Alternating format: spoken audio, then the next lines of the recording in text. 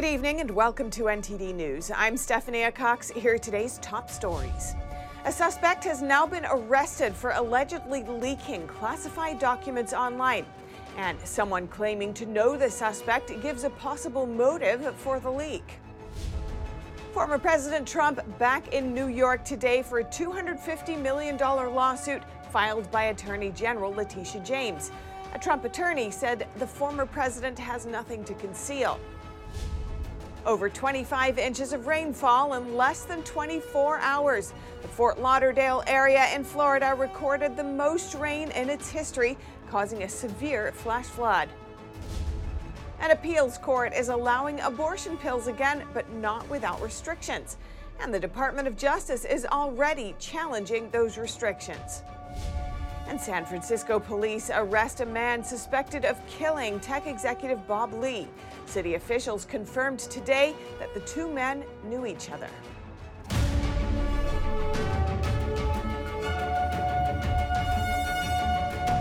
A suspect has now been arrested for allegedly sharing classified military documents in an online chat group. And a member of that chat group shared what he believes was a possible motive behind the leak. NTD's Jason Perry gives us an update. Early on Thursday, President Biden was asked about the recent leak of highly classified military documents. Mr. President, could you give an update on that leak investigation, the leaked documents from DOD? I can't right now. There is a full-blown investigation going on, as you know, with the intelligence community and the Justice Department, and they're getting close. And U.S. officials were getting close. Attorney General Merrick Garland made the announcement of the suspect's arrest around 3 p.m. Eastern Time. Today, the Justice Department arrested Jack Douglas Teixeira in connection with an investigation into alleged unauthorized removal, retention, and transmission of classified national defense information. Teixeira is an employee of the United States Air Force National Guard. FBI agents took Teixeira into custody earlier this afternoon without incident. 21-year-old Teixeira is a member of the Massachusetts Air National Guard. He will have an initial appearance at the U.S. District Court for the District of Massachusetts. Teixeira allegedly posted top-secret classified information in a chat group of about 25 people on the social media platform Discord. I was first made aware of these documents, I want to say about 6 to 8 months ago. The Washington Post interviewed a member of that chat group who said he spoke with Teixeira just a few days ago. Any claims that he is a Russian operative or pro-Russian is categorically false. He is not interested in helping any foreign agencies with their attack on the U.S. or other countries. He was a young, charismatic man who loved nature, God, who loved shooting guns and racing cars. And he explained what could be a possible motive behind the leak. He did see himself as the leader of this group, and he was the leader of this group. And he wanted us all to be sort of super soldiers to some degree, informed, fit, with God, well-armed, stuff like that. Pentagon Press Secretary General Pat Ryder did not comment specifically on the ongoing investigation, but added this about the handling of classified information. We have rules in place. Each of us signs a non-disclosure agreement. Anybody that has a security clearance. And so all indications are, again, this is a criminal act, a willful violation of those. And again, another reason why we're continuing to investigate and support DOJ's investigation. Garland said the investigation is ongoing and that the DOJ will share more information at the appropriate time. Jason Perry, NTD News. And now some news about former President Trump. He testified in New York this morning in Attorney General Letitia James's $250 million civil lawsuit. The case alleges fraud in Trump's real estate business practices. NTD's Arlene Richards has more. Former President Donald Trump returns to New York for the second time in a week, this time visiting the office of Attorney General Letitia James, where he's being questioned under oath in a case that alleges he misled banks and others about the value of his assets. The specifics of today's deposition will not be immediately known, but Trump's attorney Alina Habba told CBS News that President Trump is not only willing but also eager to testify before the Attorney General today. She said Trump had nothing to conceal. Trump was also deposed in August before James filed the suit. At that time, he repeatedly invoked his Fifth Amendment right against self-incrimination in response to hundreds of questions. The suit is a culmination of James' years-long investigation into the Trump Organization's business practices. Specifically, the 200-page filing details alleged efforts by Trump to inflate his personal net worth to attract favorable loan agreements. It cites 200 instances of fraud in over 10 years. The DA's 34-count indictment last week similarly charged Trump with fraudulent business practices. It alleges Trump wrote checks as legal expenses to disguise a hush money payment to adult film actress Stormy Daniels. The former president wrote on Truth Social last night that he had arrived in Manhattan for the deposition, which he called another unjust and ridiculous persecution of the 45th president of the United States.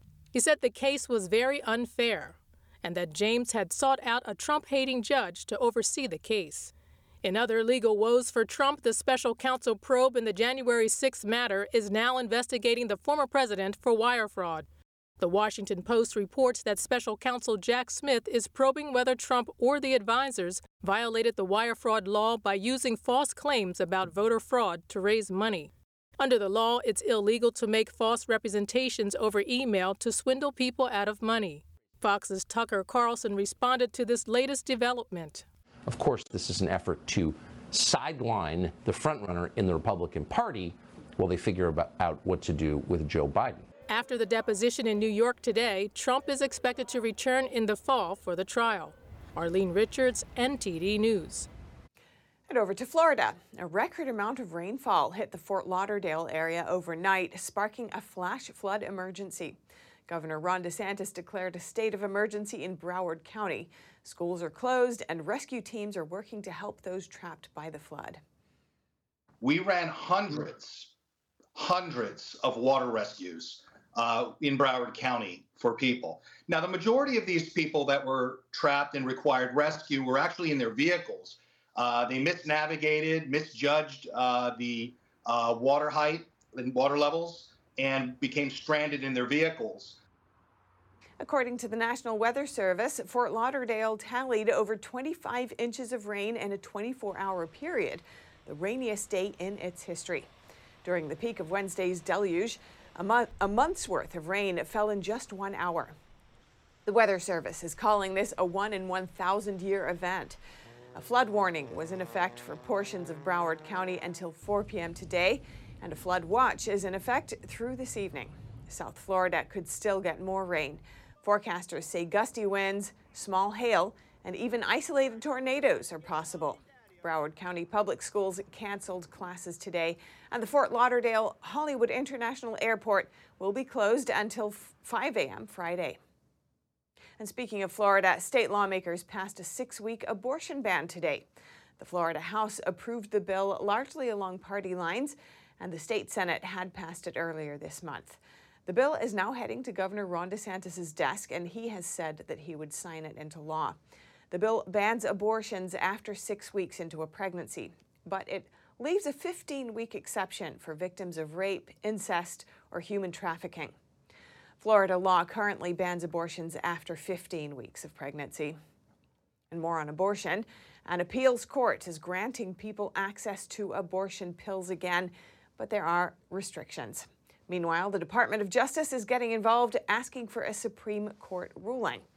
Here's what the White House had to say about it today as Biden continues his visit in Ireland.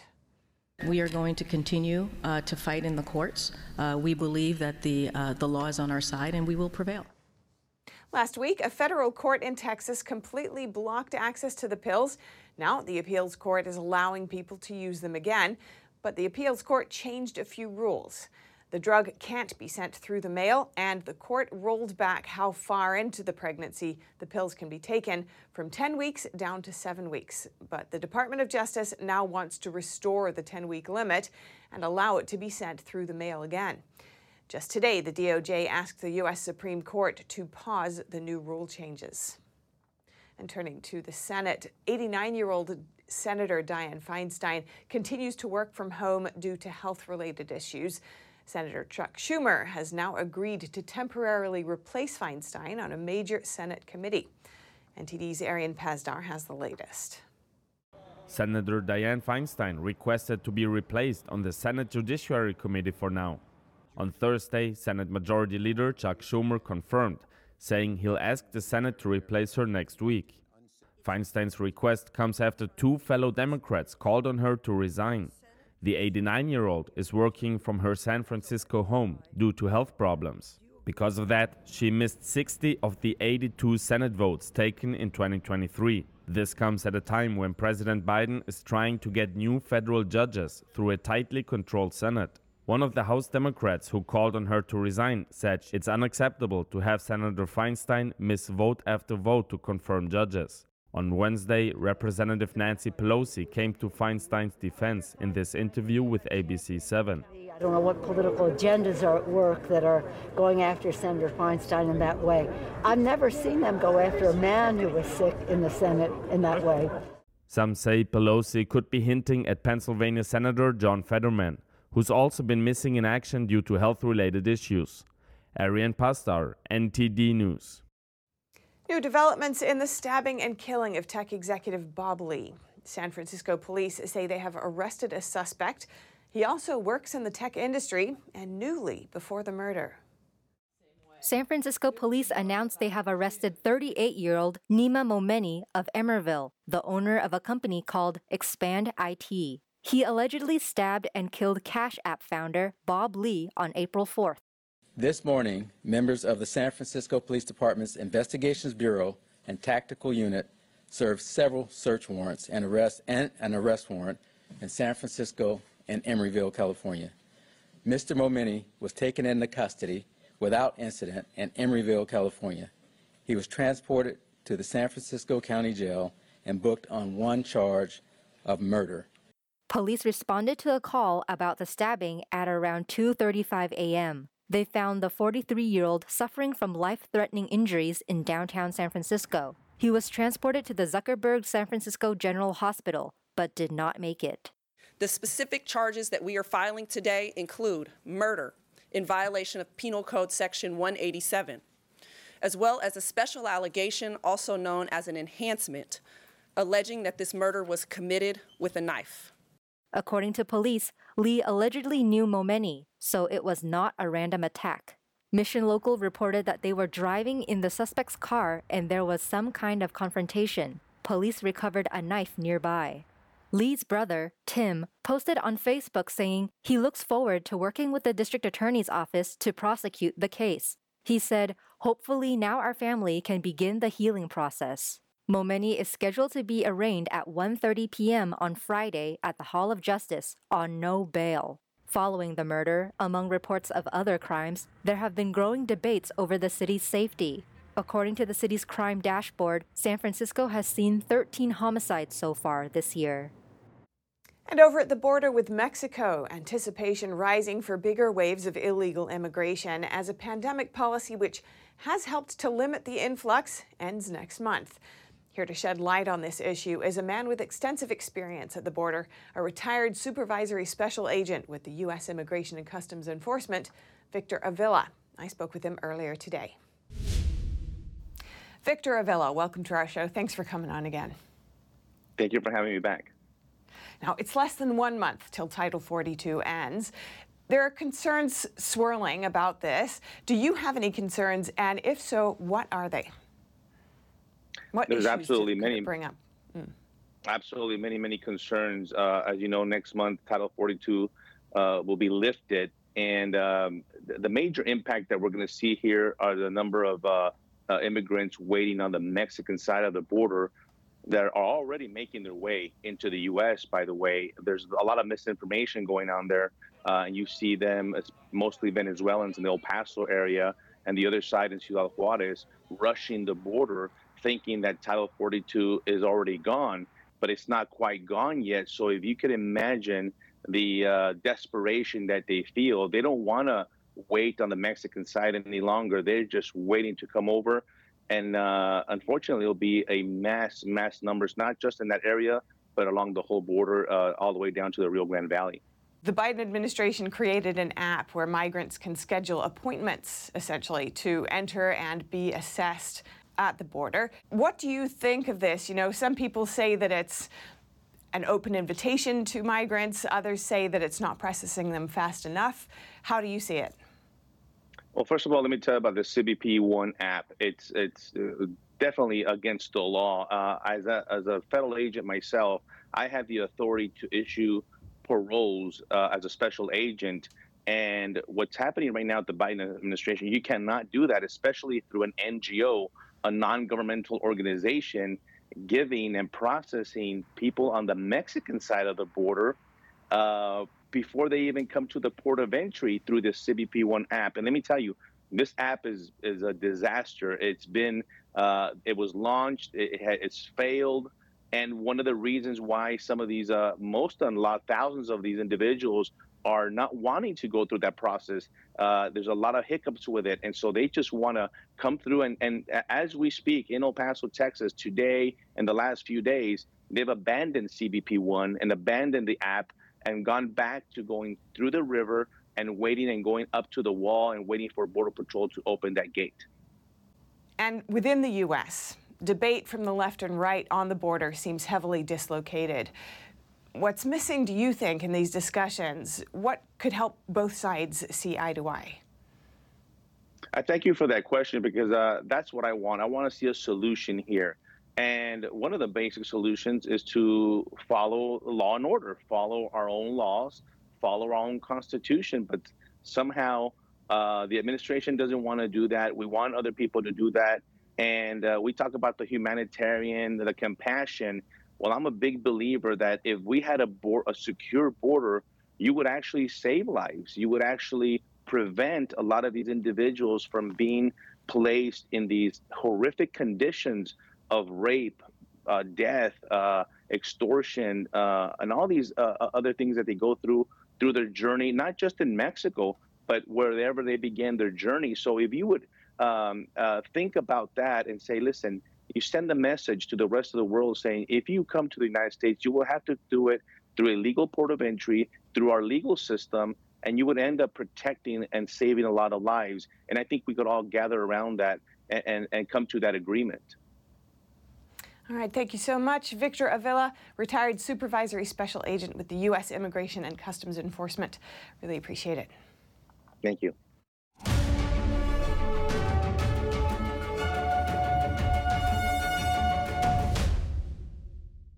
Violent protests and strikes continue in France over President Emmanuel Macron's pension plan. Clashes erupted in Paris on Thursday as supporters marched during the 12th day of nationwide strikes against President Emmanuel Macron's pension changes.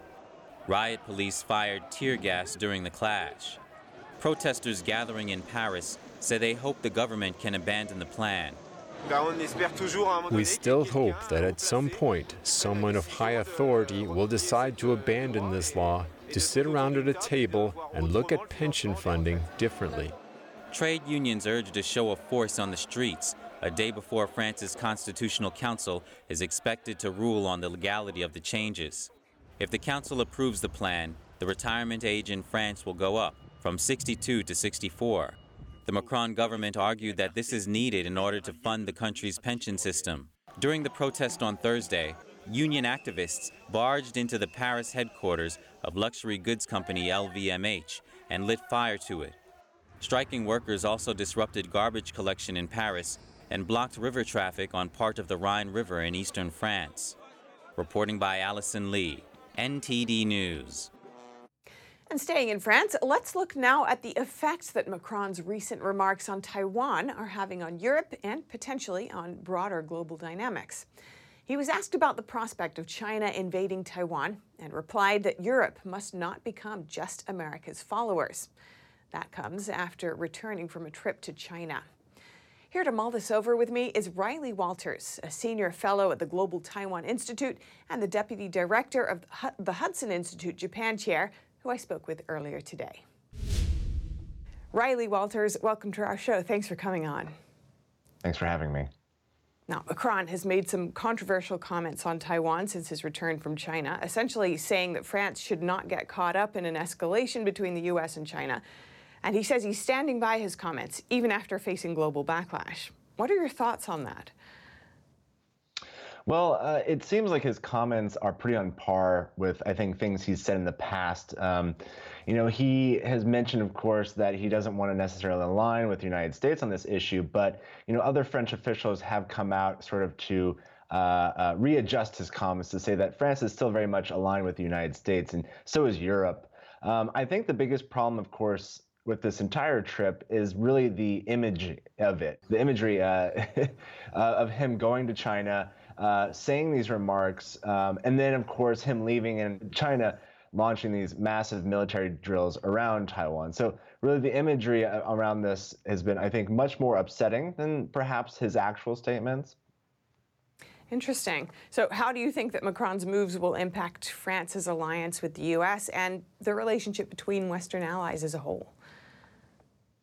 Well, I think we're seeing it from U.S. officials already. I think various politicians have already come out and sort of, question Macron's intentions, really his alignment, I guess you could call it, with either the European Union or the United States. But I think as a whole, many French officials and European officials are still pretty secure in the relationship between, the transatlantic relationship between the U.S. and Europe. So I think, maybe this is more of a bump in the road than anything else. I don't think it necessarily changes anything. But again, the imagery of this, I think, actually supports Beijing in a lot of ways, because it does purport a message that Beijing wants and would like to see, this tear between America and Europe when it comes to issues in the Indo-Pacific. Now, former UK Prime Minister Liz Truss has criticized Macron as well for his stance on Taiwan, saying that China can't be treated like just another global player because it's a totalitarian regime. She also said that Macron looking to Beijing for a solution to Ukraine is a sign of weakness. What's your response to her comments? Well, I think the UK government, even past and current governments, have really articulated the problem with China very well. I think other governments around the world have also been very good at acknowledging the problem that China is becoming a real threat. And it's not just specific to the Indo-Pacific. It is becoming a global problem. It's a problem for Asian countries as much as it is for European countries. And so I think she's spot on this. A lot of people have noted that the problem with Russia and Russia's illegal invasion in Ukraine and the implications this has for China and it's threatening to invade Taiwan. These are global matters, and these aren't things that can necessarily be separated between different regions of the world. It seems like Xi Jinping has had some big successes recently as well, with Iran and Saudi Arabia, diplomatic ties with the Solomon Islands, all moves that say we're the world leaders now. And now this. What are your thoughts on China? I would say you're right. I think they have been successful in, maybe finding new partners or ways of building their partnerships with existing partners. But I would also argue that the United States and its allies and partners are actually expediting their partnerships as well. I think we're seeing a lot of new strategic thinking out of Japan, out of Australia, out of various countries in Europe that, again, articulate that China is I think the number one challenge for the 21st century. And so they are either on their own through their own autonomous interests or with the United States working out ways to deal with this challenge, the China challenge. And so as much as China likes to bolster, maybe it is building new partners, the West or whatever you want to call it, we have many more friends and partners than they do. And I believe that our interests are the right ones. Absolutely. Thank you so much. Riley Walters, Senior Fellow at the Global Taiwan Institute and Deputy Director of the Hudson Institute, Japan Chair. Really appreciate it. Thank you. And now to sports news. Here's NTD's Dave Martin with today's top stories. Thank you, Steph. The Women's Tennis Association, also known as the WTA, has decided to end their Peng Shuai-inspired boycott of China and will resume play there. WTA CEO Steve Simon told the AP that they never actually got what they sought, which was a full and transparent investigation into sexual assault claims made by doubles champion Peng Shuai toward a high-ranking government official. Those claims were made in a November 2021 social media post that was quickly taken down. The following month, Simon said the tour would suspend play in China in maybe the strongest sports body stand against the Communist Party in China. And in baseball news, Phillies pitcher Matt Strahm questioned teams deciding to extend beer sales past the traditional 7th inning in response to the shorter games this season. Strahm pointed out on the Baseball Isn't Boring podcast that the original cutoff was to ensure fans' safety going home, and added, quote, "If the game is going to finish quicker, would we not move the beer sales back to the 6th inning to give our fans time to sober up and drive home?" Baseball doesn't regulate teams' alcohol rules, and 4 teams this year have already extended their alcohol cutoff to the 8th inning in response to games finishing an average of 30 minutes earlier. And for your sports viewing schedule tonight, slow night in baseball. Just 5 games on, but that includes the pennant-winning Philadelphia Phillies, who are off to a disappointing 4-8 start without their injured 2-time MVP Bryce Harper. They play at Cincinnati.